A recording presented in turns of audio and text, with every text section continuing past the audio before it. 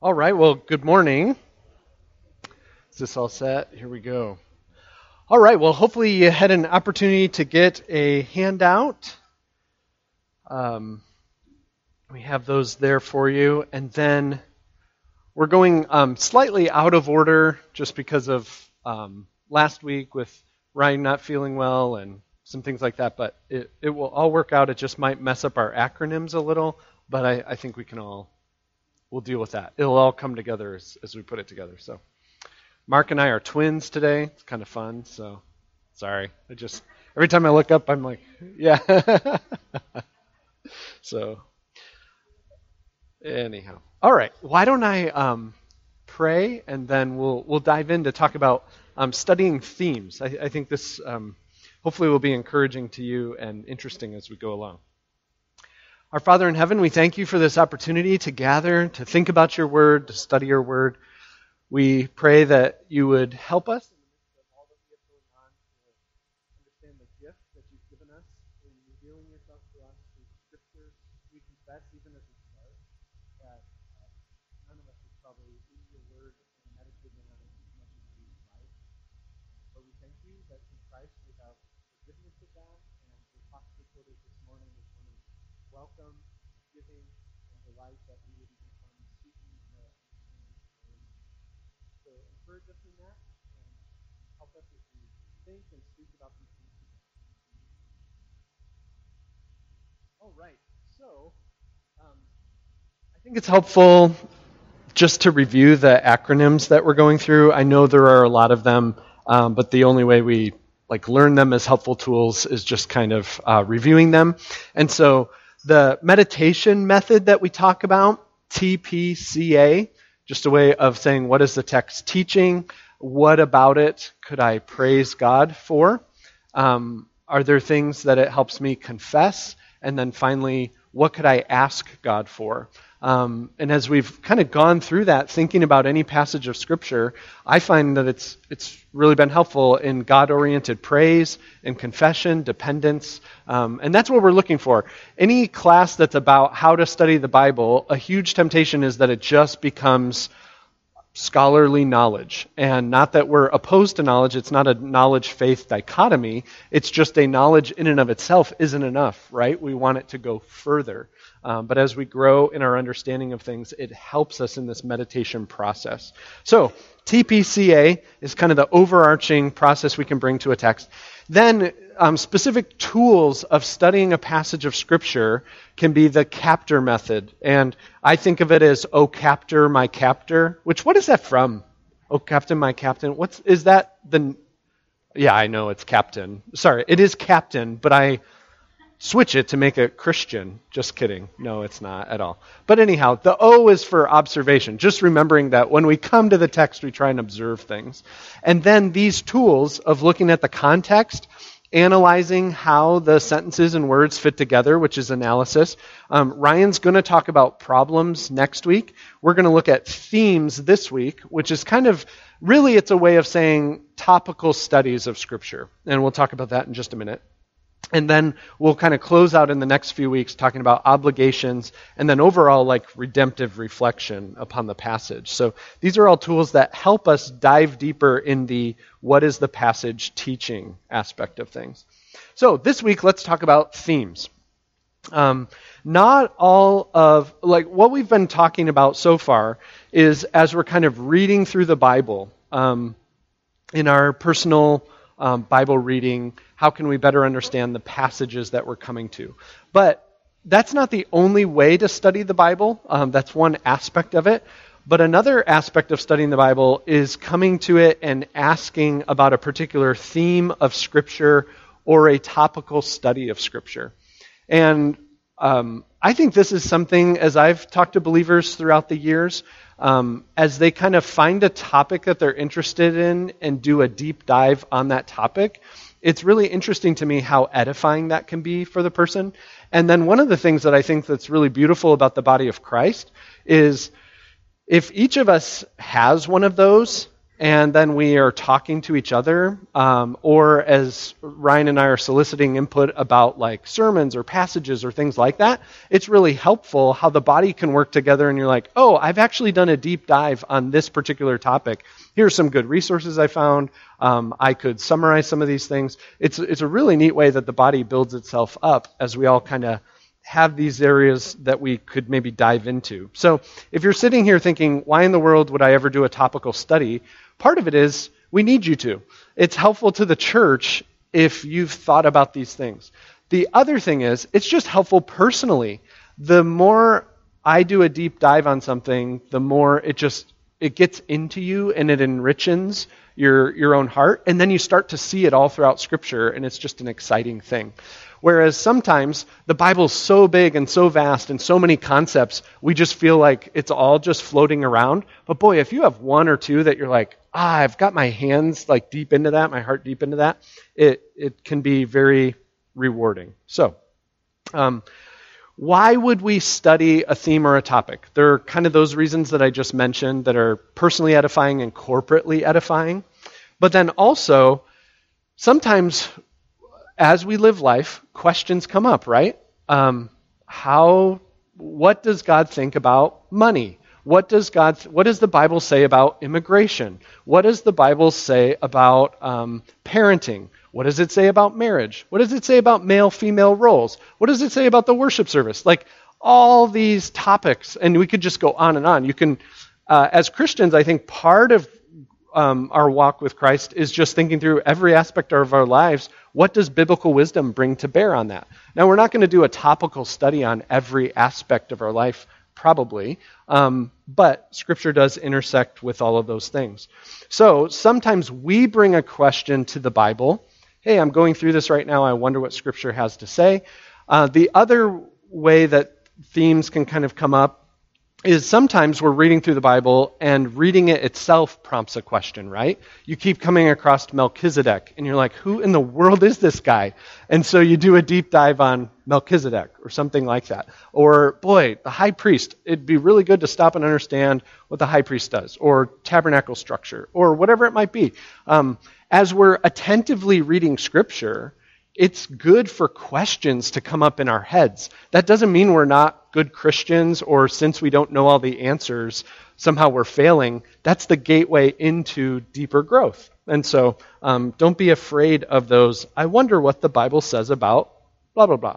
And this will then, today's class will say, okay, when that comes to your mind, where do you go with that pursuit? What are some tools in pursuing that? So let's just walk through principles of studying a theme or a topic. I think themes and topics could be used kind of just interchangeably here. The first principle is that even if your topic spans the entirety of Scripture, it's generally good, and that's why it's a principle, not an absolute, but it's generally good to begin with a central text. To try and find out, is there a place in the Bible that I'm aware of that talks about this extensively, and to use that then as a starting ground. Begin with the central text and then go to other passages. So for the example that we'll use this morning is the example of money. Money is something that intersects all of our lives, and it's something that Jesus talked a lot about, Scripture talks a lot about, and we'll talk about it as we go. Sometimes we might not think about enough and just imbibe all kinds of views about it just implicitly from the culture we live in. And so it's good to stop and say, wait a minute, money is a huge part of our lives. What does the Bible have to say about it? So if we were going to study the topic of money, which we'll kind of do in a preliminary way this morning, can you think of any central texts that might be good to start with and then branch out from there? Do any come to mind? This is good. So just a disclaimer, today's class in particular is leaning into like brainstorming all of Scripture thoughts, and I know that on a cloudy Sunday morning at 9:15, that part of our brains might be still waking up. So we'll start it with this. If we were going to think of a passage about money, where might we go? Any ideas? Yeah, Hank? Yeah, Sermon on the Mount in Matthew 5 through 7 there. Any other thoughts? Proverbs has some talks about money. Good. Good. Well, Hank got the right answer, but yours is right later. No, yours is good. His just has more verses to it. Sorry, I didn't walk us through. How did you even know what principle I was talking about if I didn't have it up there?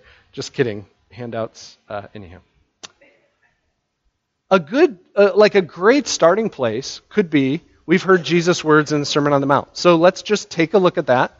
And again, let's just clear our minds for a minute and think, I wonder what the Bible says about money. Let's hear what Jesus has to say in this section. Matthew 6, 19 to 24. Do not lay up for yourselves treasures on earth, where moth and rust destroy, and where thieves break in and steal, but lay up for yourselves treasures in heaven, where neither moth nor rust destroys, and where thieves do not break in and steal. For where your treasure is, there your heart will be also. The eye is the lamp of the body, so if your eye is healthy, your whole body will be full of light. But if your eye is bad, your whole body will be full of darkness. If then the light in you is darkness, how great is the darkness? No one can serve two masters, for either he will hate the one and love the other, or he will be devoted to the one and despise the other. You cannot serve God and money. So that passage right there gives us a lot to study, doesn't it? And all the things that we've been learning about context and analysis, and it's part of a discourse that Jesus is giving. All those things can be brought to bear just marinating on this text. We're not going to do all of that this morning. But one thing that I do think is helpful to read, and if you're following along in your Bibles or if you have a different translation, one of the things you might notice is this. In the ESV, verse 24 there, you cannot serve God and money. Now, in like the ESV Pew Bible, for example, it's helpful to realize there are letters that are next to words all the time, and those are kind of cross-references. So you'll see like an A, a B, a C, and those relate to other passages dealing with the topic. So we'll talk about those in a minute. But when you see the numbers to the footnotes, those are usually directing you to the bottom where they clarify why they've translated something a certain way. So one thing that the ESV does is it renders everything brothers and then footnotes it brothers and sisters. I think it'd be helpful if it says brothers and sisters, but as long as we understand that's what it's doing, that's okay. Here, they make a translation choice, and they footnote it saying that word there, money, is the Greek mammon, a Semitic or Jewish word for money or possessions. So that's interesting, right? They're saying, wait a minute, there's this mammon term, and if you're familiar with, I believe the King James does that, right? Can't serve God and mammon, and then they render it money. That's just something interesting to kind of file away as we think about the topic that we could go on as we study things. Principle number 1, consider a key text and kind of start there. And you'll see why as we go on. Principle number 2, go beyond the term to the concept. So what that means is this. I wonder what the Bible says about money. Okay, when we look up money in a concordance, that's going to give us a set of verses about money. But is that going to give us the entirety of what Scripture says about the concept of money? It's actually leaving out a ton. And you may have noticed in this passage, that's why it's so great to start with a key text. This has, you can't serve God and money. It's talking about eye and the body and light and darkness, which I just kind of jot down as like, that would be interesting to dive into. But notice Matthew 6:19, do not lay up for yourselves treasures on earth. Lay up for yourselves treasures in heaven. So that's keying us into this idea that if I'm just thinking about the term money, that's probably not enough. I need to go beyond it to the concept. And so I think you have some circles there in your handout. Any of our younger folks, do you know what this is called when you have two circles that overlap each other like that? I saw it, Levi. It's a Venn diagram. Does anyone know why? I didn't look up why. You can tell me afterwards. Anyhow, but it's cool. Overlapping circles, Venn diagram. What you have going on here is the concept of money, which is this left circle, includes the word money. Do you see the overlap there in between? And you could even like shade that in. I didn't have the PowerPoint skills to do that this week on my diagram, but you could do it easily with a pen or pencil. But the word money is overlapping with the concept of money. But the concept of money is bigger than that. And so we could think about it further. If you have the concept of money or the theme of money, it includes the word money. There's overlap there. It includes the concept, the word wealth. It would include treasure. It would include possessions. So just stopping and thinking about the concept of money versus just the word money helps us start to think about where to look in Scripture to find this out. Because if you say, I want to understand what the Bible says about money, and you only look up passages that say money, you're not going to have a full-orbed idea about that, right? That all makes sense.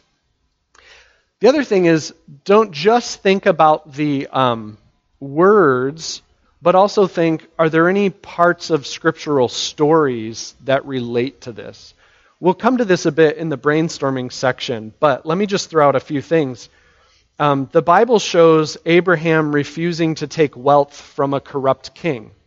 That's interesting in Genesis 14. The Bible in James 4 warns people who chase prophets. In James 4, and then in James 5, it corrects those who defraud the poor in order to live in luxury.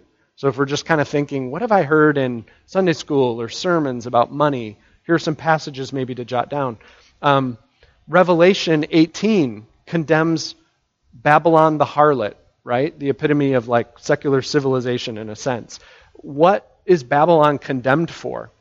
Several things, but the main thing really listed there is for glorifying herself and living in luxury.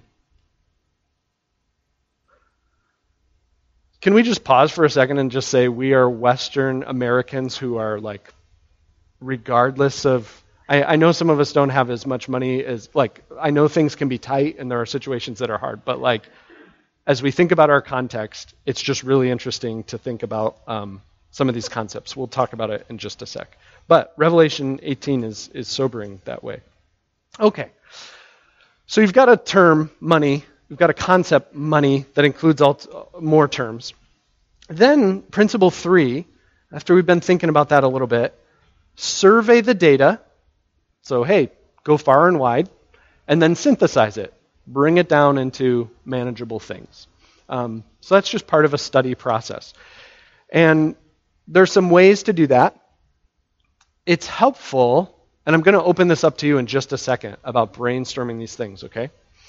It's helpful to ask more questions. So we've looked around a little bit. We turned to Matthew 6. Jesus is talking about can't serve God and money, mammon, treasure's important. There's this slave-master relationship, like being enslaved to one, are you enslaved to the other? How does that work? But then just kind of stopping and thinking, wait a minute, what is the Bible demonstrating with money? Jesus' pronouncements there in Matthew 6 should raise some questions in our head. In what sense does money rival serving God? Like, what about it rivals that? Does the Bible say more about that connection? Is money just a tool of commerce? When we talk about the dichotomy, you can't serve God and money, then how does that work out? What if someone is a Christian and has a lot of money? What about Christians who say, if you serve God well, you will have a lot of money? So these are all questions of things that are kind of in the air that we might want to look at. How does the rest of the Bible show us or talk about how money could become a god or a master that we're serving and we shouldn't be serving? Like, what does that look like? And then kind of a bottom line question, well, with that, how can we, like, what is it about serving money that's problematic? Is there a corrective that Scripture offers to how we view our money that undercuts the bad aspect of it? And then finally, what does God think of my possessions, my spending habits, my financial goals, my financial dreams? Those are really like practical applications that we're coming to, right? So maybe just jot down questions as you think about the topic, and even as you're studying it, more and more questions will come. Like for me, it's like, what about that whole eye, body, light, darkness thing? Would be something I'd want to look into at some point, but also may not be the most pressing thing in our study of money. So then, after you've asked some questions, it's good to just brainstorm about where you might find teachings about these things. And it's good to brainstorm. So some of us just, like, I love tools, right? Ever since I was a kid, I collected tools, not just to like collect them and look at them, but to use them. And I find them very helpful. There are all kinds of tools for Bible study that we'll talk about in just a moment, and we've been talking about as well. But before you go to the tools, it's helpful to brainstorm first. Because one of the things that happens with the tools is as you dive into like a concordance and you look up all the verses about money, all of a sudden you've got 60 verses to, well, I think it was like 132 verses if you just look up money. Oh no, now I've got 132 verses to look up. All the other thoughts go out of your head, right? Like wealth, possessions, treasures, those things I was just asking about before, they're gone because now I've got to study 132 verses about money that most of them say like, and he paid him money. And it's just like, okay, cool. So that's why stopping and brainstorming can be helpful, because going to a concordance can be overwhelming and you forget all these other things. So let's brainstorm together. I've been throwing out ideas, so it's okay if you repeat them, because it just means you're awake and listening, and it reaffirms. It makes me feel good. So it's fine to even repeat what I said. What might we examine in our study of money? Someone has the microphone, I think. Thanks, Nevin. So as you've heard all these words I've been saying, what are things you think might be helpful for you as you take a look at it? Yeah, Bruce, just one sec. Wait for the mic, just so. Yeah, can you say that one more time? Just thanks. Study the disciples' responsibility. Yeah, so studying the disciples' responsibility with money. That's really interesting, right? Jesus says really powerful things about money. They have careers and things like that. Do they all leave them? How does that work out? So that's a great thing to explore. Anyone else?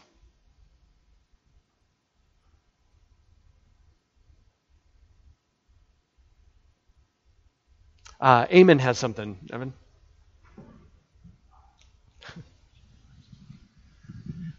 What I find helpful, I have a study Bible, and if I go down to the commentary on the main verse that has other verses that are linked to that one that will refer to kind of help explain it more and more on the commentary side of things. Yeah, that's great. So you can go to a passage, and especially if you have a study Bible, I mean, those are great, especially when you're trying to look into a topic. And they have all kinds of notes and things that you can then take a look at, jot down. It's good. Anyone else? Yeah, Kevin has something.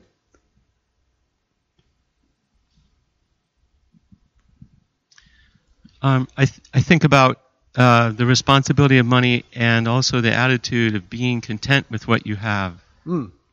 Yeah, that's great. So we think about money and then, teachings on contentment. That seems to relate. Jot that down, because then that could be a whole thing to explore. Anything else come to mind just as you're brainstorming? Yeah, Hannah, just one sec. Nevin, we're making you work for it today. I feel like two things that are kind of related. One is the story of the rich man who is told, he's following all the commandments, but he has to give up all his possessions, and he chooses not to. Yeah. And then I also think, which kind of relates, is the golden calf, because they're using their also possessions and riches to worship something other than God. So I feel like they're both very similar. Yeah. No, that's great. So we've got golden calf, parable of the rich young ruler, good things to explore and dive into, right, that are seeming to relate. Anyone else? Isn't this fun? I just think it's kind of fun. Mark has something other than the same color. Yeah. If Patty, if you can be next, then Okay. he's coming all the way up Yeah. here. Yeah, real quick, then- I would be thinking about, okay, is there anything in the creation account, in the early Genesis passages, that might fit with that topic? Yeah, So I'd go back to the beginning and see if there's anything there. right. Yeah, that's great. Anything in the creation account. Nevin, Pat has something up here. And then Umberto, think, because you're far back there. This is just fun. Sorry. This is again the use of money, Ananias and Sapphira. How is money used for the Lord or not? Ananias and Sapphira, how was money used? There's some lying about money that's going down there. Did Umberto really come up with something? Oh, this is awesome. Oh, sorry, Nevin. I did not mean to make you go back there. But you're really close. I think Kevin had something again. So We'll brainstorm about cruelty next. I think too about Ecclesiastes and all that Solomon had to say about the riches that he'd gained and the vanity that presented to him. Boy, that's great. I mean, so thinking about Solomon with the Old Testament, even narrative of that, and then what you find in his writings of Ecclesiastes. I mean, if you want to learn about money, how cool to go to someone who had it all and see what he has to say. That's fascinating, right? Anyone else?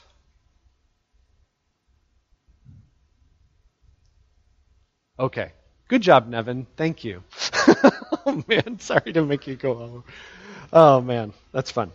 If anyone would like to sign up to be a mic runner some Sunday, you can talk to Nevin and Caleb about it. They'll hook you up.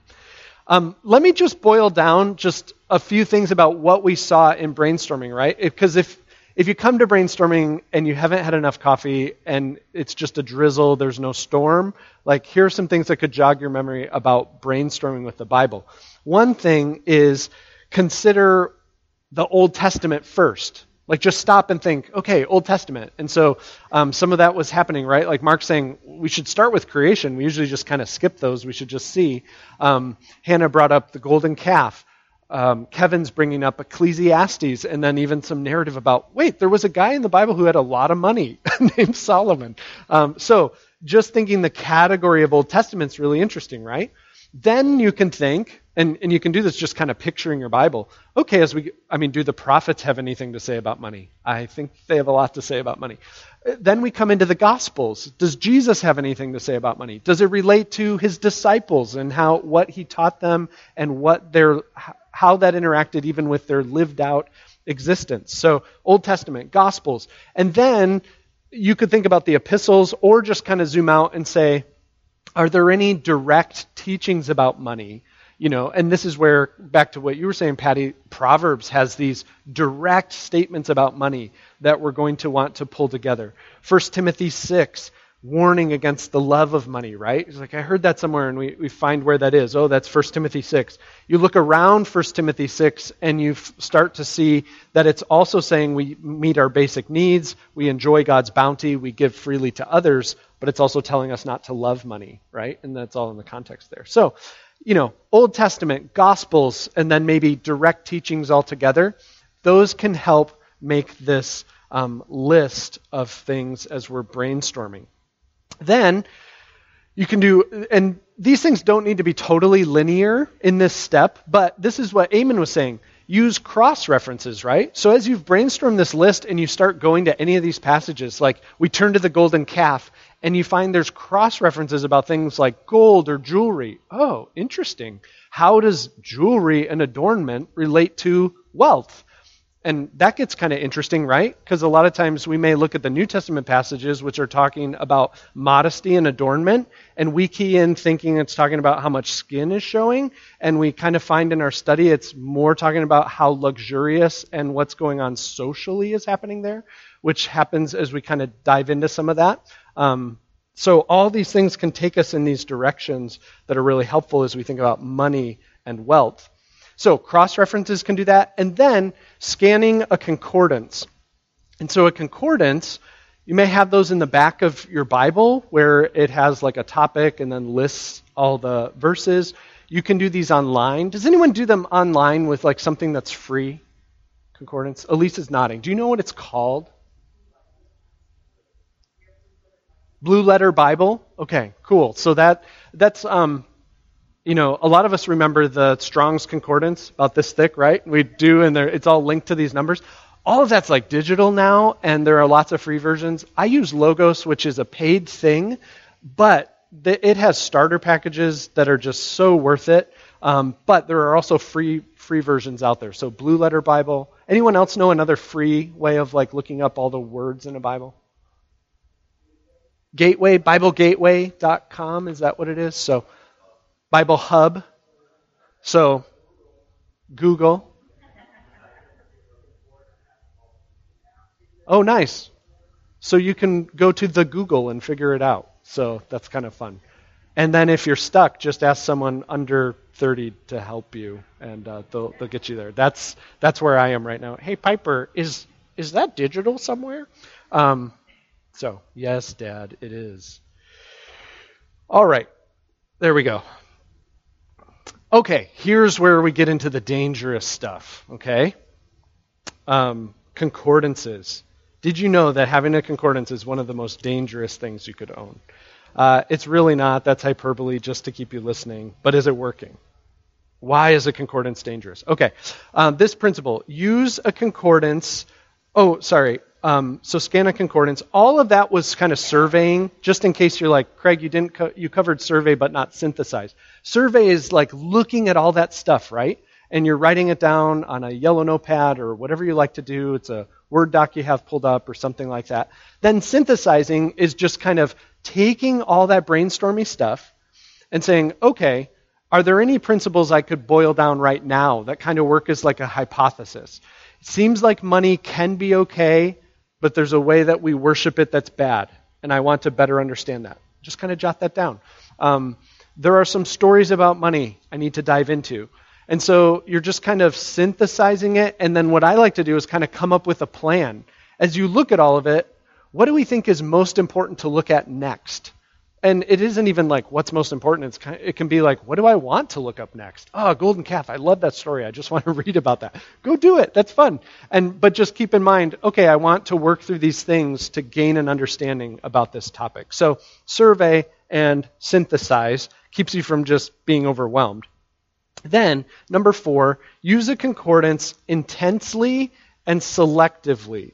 So again, a concordance is a resource that lists all the occurrences of a word in the Bible. So you type in money, and there's over 100 of them, right? Reading intensely means this. When you do look up one of those verses, you consider the context to make sure it's actually relevant to what you're saying. This is where, when we say the concordance can be dangerous, this is where it can be, because you can go to a verse, you can just lift it out of context because it fits your idea about money, and you can extrapolate it to say all kinds of interesting things. So it's important, as you go to these passages, to read their context. Now, one of the things you may notice is, okay, if you have over 100 references of money, are you going to go do like a full-blown study on every one of those 100? No, part of it is you just skim through it and you're like, oh, that one's just talking about he paid him money, and it's just moving on in the narrative, right? Oh, interesting to note, but not something to dive into necessarily. So read intensely, and then also read selectively. I kind of jumped ahead to that point. Skim for familiar and informative texts, just kind of grouping stuff together. And then be careful with the concordance. Not only can a paper one light on fire, super dangerous, but also the downside of this is we can really geek out on word studies and really lose sight of what Scripture is actually saying. And I'll tell you how. Here's what Doriani says in this, and I think it's a good summary.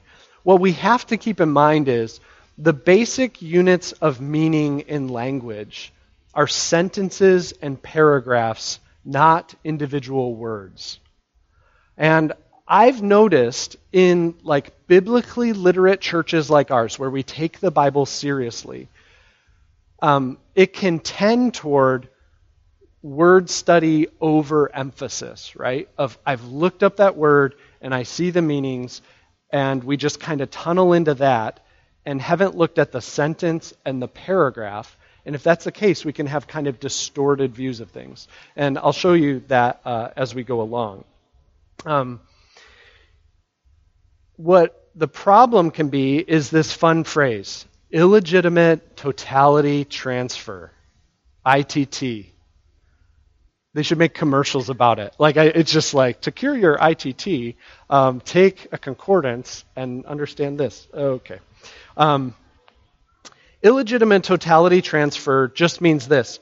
You're taking the totality of what a word can mean, and you're illegitimately transferring it to the particular verse you're looking at. And so what does that look like? Well, let's just use an example that's outside the Bible. Imagine that someone who's studying English to learn English comes upon the word post in a sentence. And they're like, I haven't encountered the word post before. And the sentence is this: the ambassador was reluctant to take up his new post in Albania. The ambassador was reluctant to take up his new post in Albania. So we open a dictionary and we look up post, and you find that it can be this: a piece of wood or metal fixed in an upright position. A post can be the stem of a pierced earring. I learned that. I forgot it was called a post. A post can also be the place where a soldier is stationed. That makes sense. A post can be an office, duty, or position to which a person is appointed. A post can be a position in a basketball team's offense. A post can be a notice, and a post can be an entry in a blog or website. Okay, so if you import all of that into this sentence, so the ambassador was reluctant to take up his piece of wood that was also part of an earring, that was an office he was assigned to, as he blogged about it that day. That makes no sense, right? Do you see how if we break it down solely to the word, but don't see that the basic unit of meaning is really the sentence that's helping us contextualize that word, it can get really wonky. And you could think he was reluctant to use his earring or something, or write a particular post on Facebook that day. Illegitimate totality transfer is when you pull it all in, just because a word can mean that. And that's one of the things that can be a downside of just diving too deeply on the words without coming up for air and saying, what does it mean in this sentence and in this paragraph? When Jesus is talking about treasure, it doesn't mean he's always talking about piles of gold and silver and things like that in that literal way. It can also be non-literal treasure that we may have. And so we have to think about how is the word being used. And so one kind of way to just double check our work, and it's not on your sheet, just so you know. So you could decide where you want to put it. Some of you might like to put it up in the point that's before. I think it fits right here. Is just when you've done work like this, one of the things that can be helpful is just to pause then after that amount of study and read some sort of an article out of a Bible dictionary or a systematic theology or something like that. It's a great way to just check what else is out there. Bible dictionaries are just amazing because what they do is they'll take terms like this, and you have scholars who have studied the word and how it's used, which is what we're doing. They boil it down into an article that's just a few pages, and it often says, here's how it was used in the Old Testament, here's how it was used in the New Testament, here's the theological use. It's that's all so helpful for double checking and then also saying, that's an area I totally missed and need to understand better. If you're sitting there saying, I don't have a theological dictionary or something like that, good, you have more space on your bookshelves at home, which is nice. You could buy those. Study Bibles are super helpful with those. But a great place to start is if you just email me or Ryan and say, hey, I'm diving into something. Is there a dictionary article you could send me?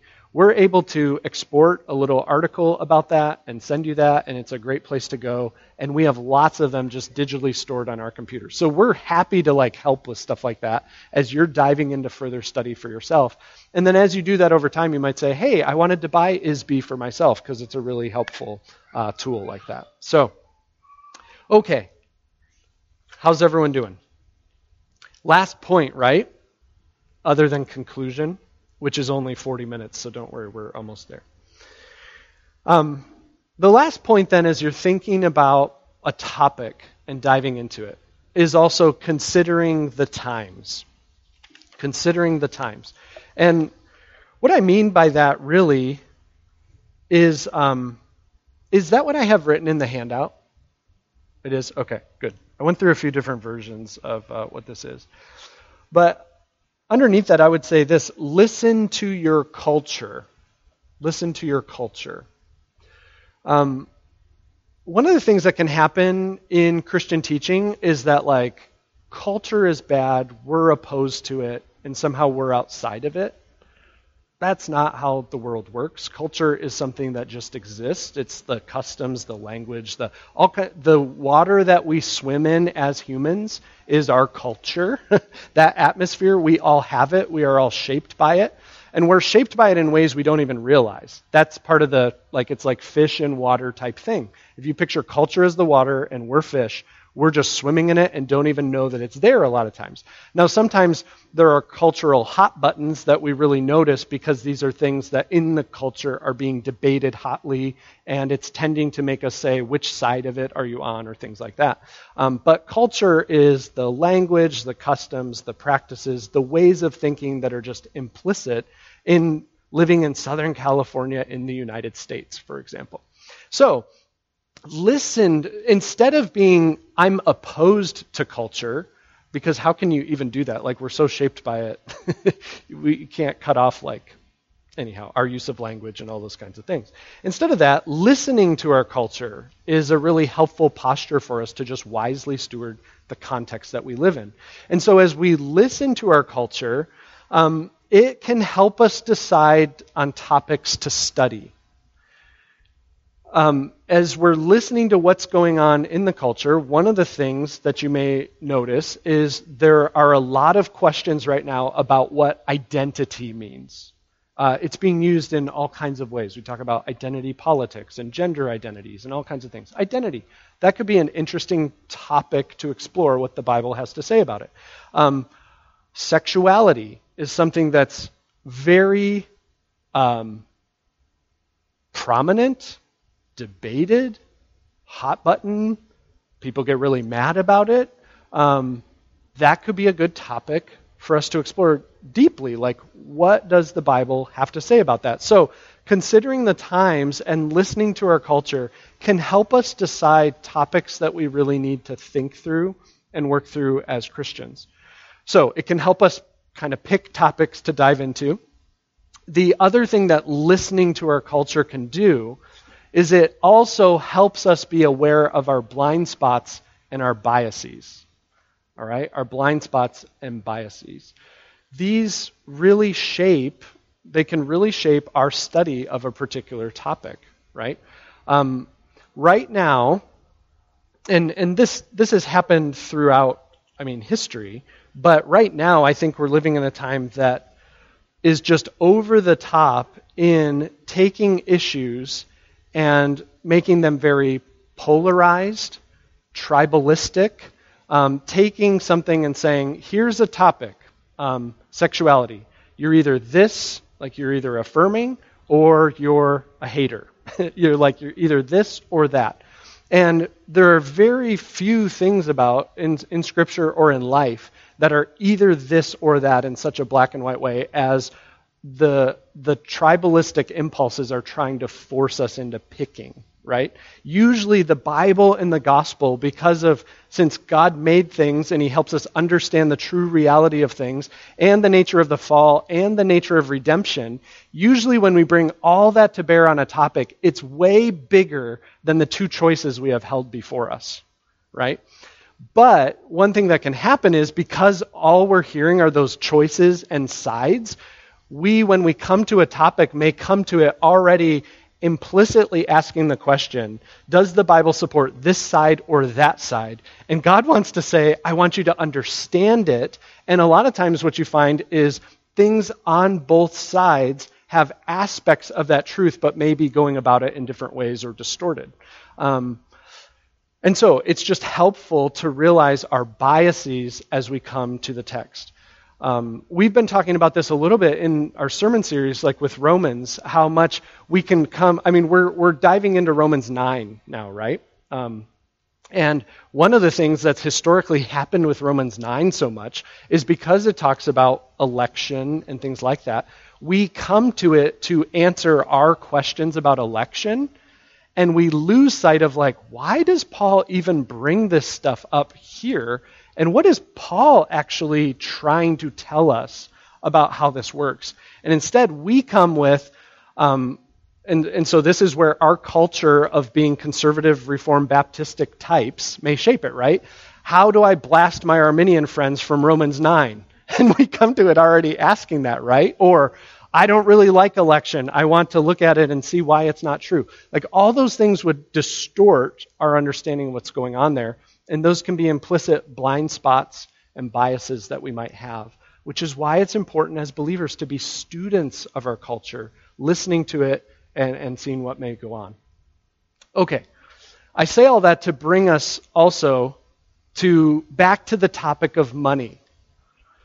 Because what's, I think, very interesting is if we listen to our culture and our implicit biases about money, what do you think they are?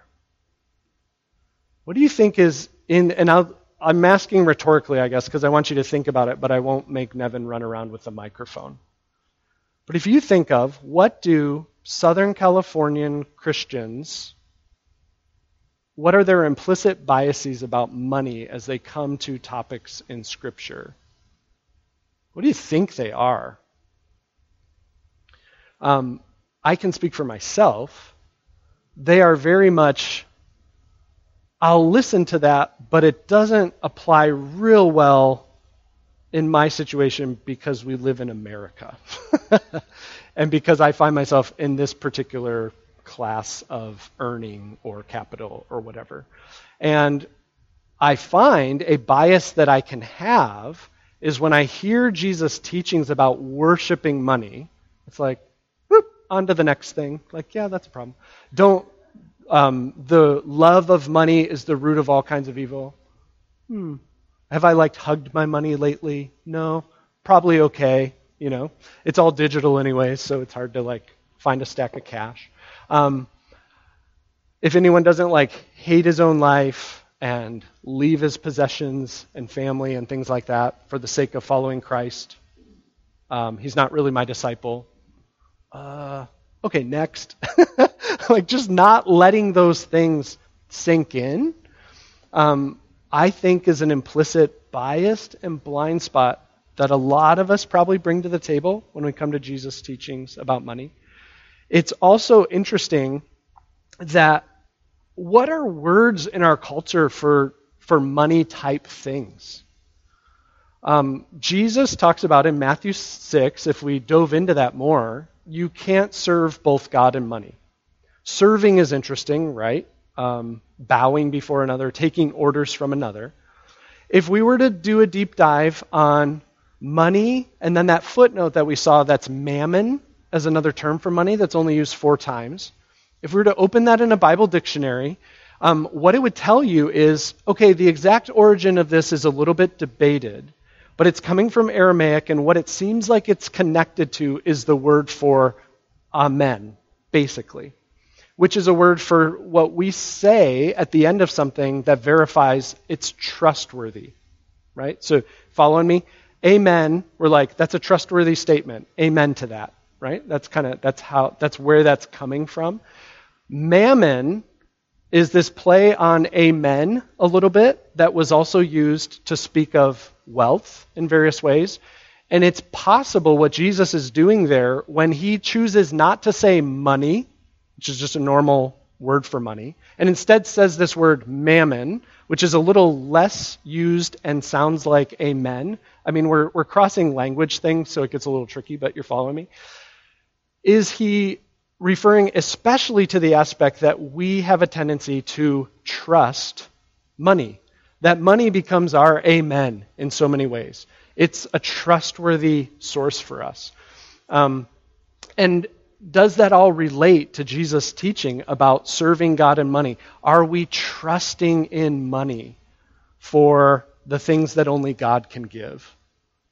That becomes a heart measure that we would find as we're studying out that passage, right? What do you think the culture we live in says about trusting money? Yeah, you better trust it. Like, it's the only trustworthy thing. What is a word for the financial assets that we have? Securities. Isn't that wild? Just kind of examining the language that we use. What have you set up for your relatives? A trust fund. Again, these things aren't bad, right? And you can call something a security or a trust fund. Like, it's not like, let's boycott the word. It's not the word that's the problem. It's the heart that's the problem, right? And so as we just stop and consider the times, and as we zoom out and just examine the water, the air that we swim in, right? It says, wait a minute. Everything in our culture says it is fine to trust money. I was reading a little bit about it, and one sentence that I came across was like, money in our society is a demigod. It is a god that we trust in, and it's totally accepted. And the tricky thing about money is it's a polytheistic god. Money is fine with you worshiping other things, but it's going to be one of the gods that you worship. And so that's why it's so subtle for us, right? Because we can be worshiping it, and it's not contradicting going to church or taking a stand for Jesus or being pro-life. It's not contradicting those things, but it's vying for a place of worship and trust that Jesus says is incompatible with the trust that we need to have in God and his provision. And that makes us step back a little bit, right? And consider our hearts in the process. And so that's why, as we do this study, it's always also bouncing back and saying, consider the times, consider our culture, consider my own heart within the culture. How does this genuinely speak to the times I find myself and where my heart really is? So that's a helpful thing that way. As we close, this was just high level, but remember TPCA? What does the passage teach? Well, worshiping, trusting in money in a way that competes with God is problematic. Like, we could just kind of stop there. There's all kinds of other stuff it teaches about, like, stewardship, and we didn't dive into all that, right? Okay, TP, what can I praise God for as we think about that? He's the one who owns the cattle on 1,000 hills, right? He's the one who has all the wealth and resources we need, not only materially, but in our very souls. Life with God is the completely satisfied, blessed life. And that's a praiseworthy thing about God. And it brings us to him in praise for just the wonder of who he is and how he's the thing that he's the one who can truly satisfy us. What does that lead us to confess?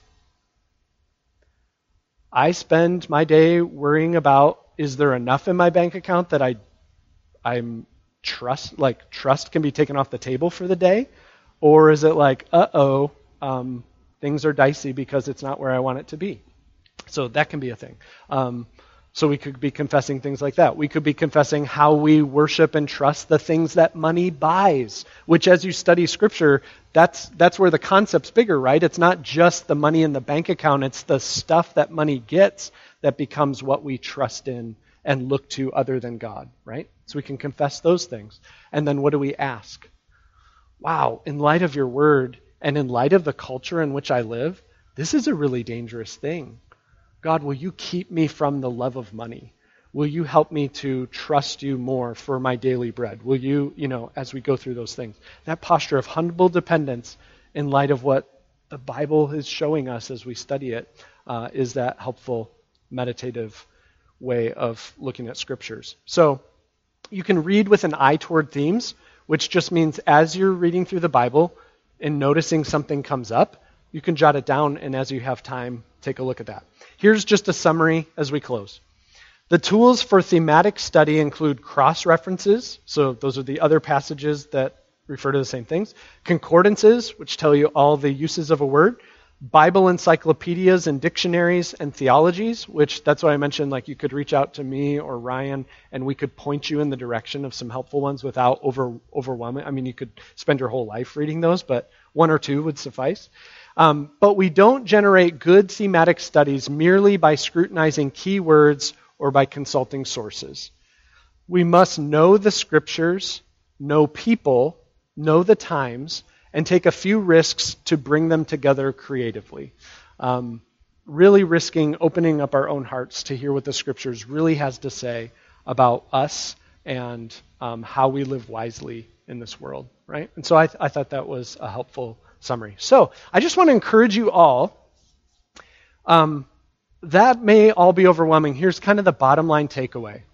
Is there something in life that you're like, I wonder what it would mean to live wisely as a Christian in relation to this? Any topic that comes to mind on that. Maybe jot that down somewhere and make it a goal to just chip away at studying that. And you could pull out this handout and you could walk through some of the steps. If you get stuck, reach out to me or to Ryan. We'd be happy to throw things your way. And as you do it, not only helps you live more wisely and more deeply appreciate God's word, but it's also a blessing to the body as we're all doing that together, because we can encourage each other with what we're learning and growing into. So it's something all of us can take a stab at and do, and it will be edifying for all of us, young, old, men, women, everyone in the church. That's the beauty of God's word. Let me pray as we close. Our Father in heaven, we thank you for your word. It definitely is convicting and cuts us to the heart. We confess our love and trust in money and things in so many ways. We confess our deafness often to Scripture's cry about these things. We confess how much living in luxury seems like something we can aim for and is acceptable, when your word tells us we should be checking our hearts as we think those things. So we just pray that you'd continue to help us as a people, as your church, to think better about money, even from these few moments today, and to overflow in generosity toward those who are in need. And we pray that you would help us to trust in you and to continue to find you more and more trustworthy as we do. We also ask your help as we go to the worship service to sing your praises, to pray your word, and also to hear your word as it's preached. We thank you for all of this in Jesus' name. Amen.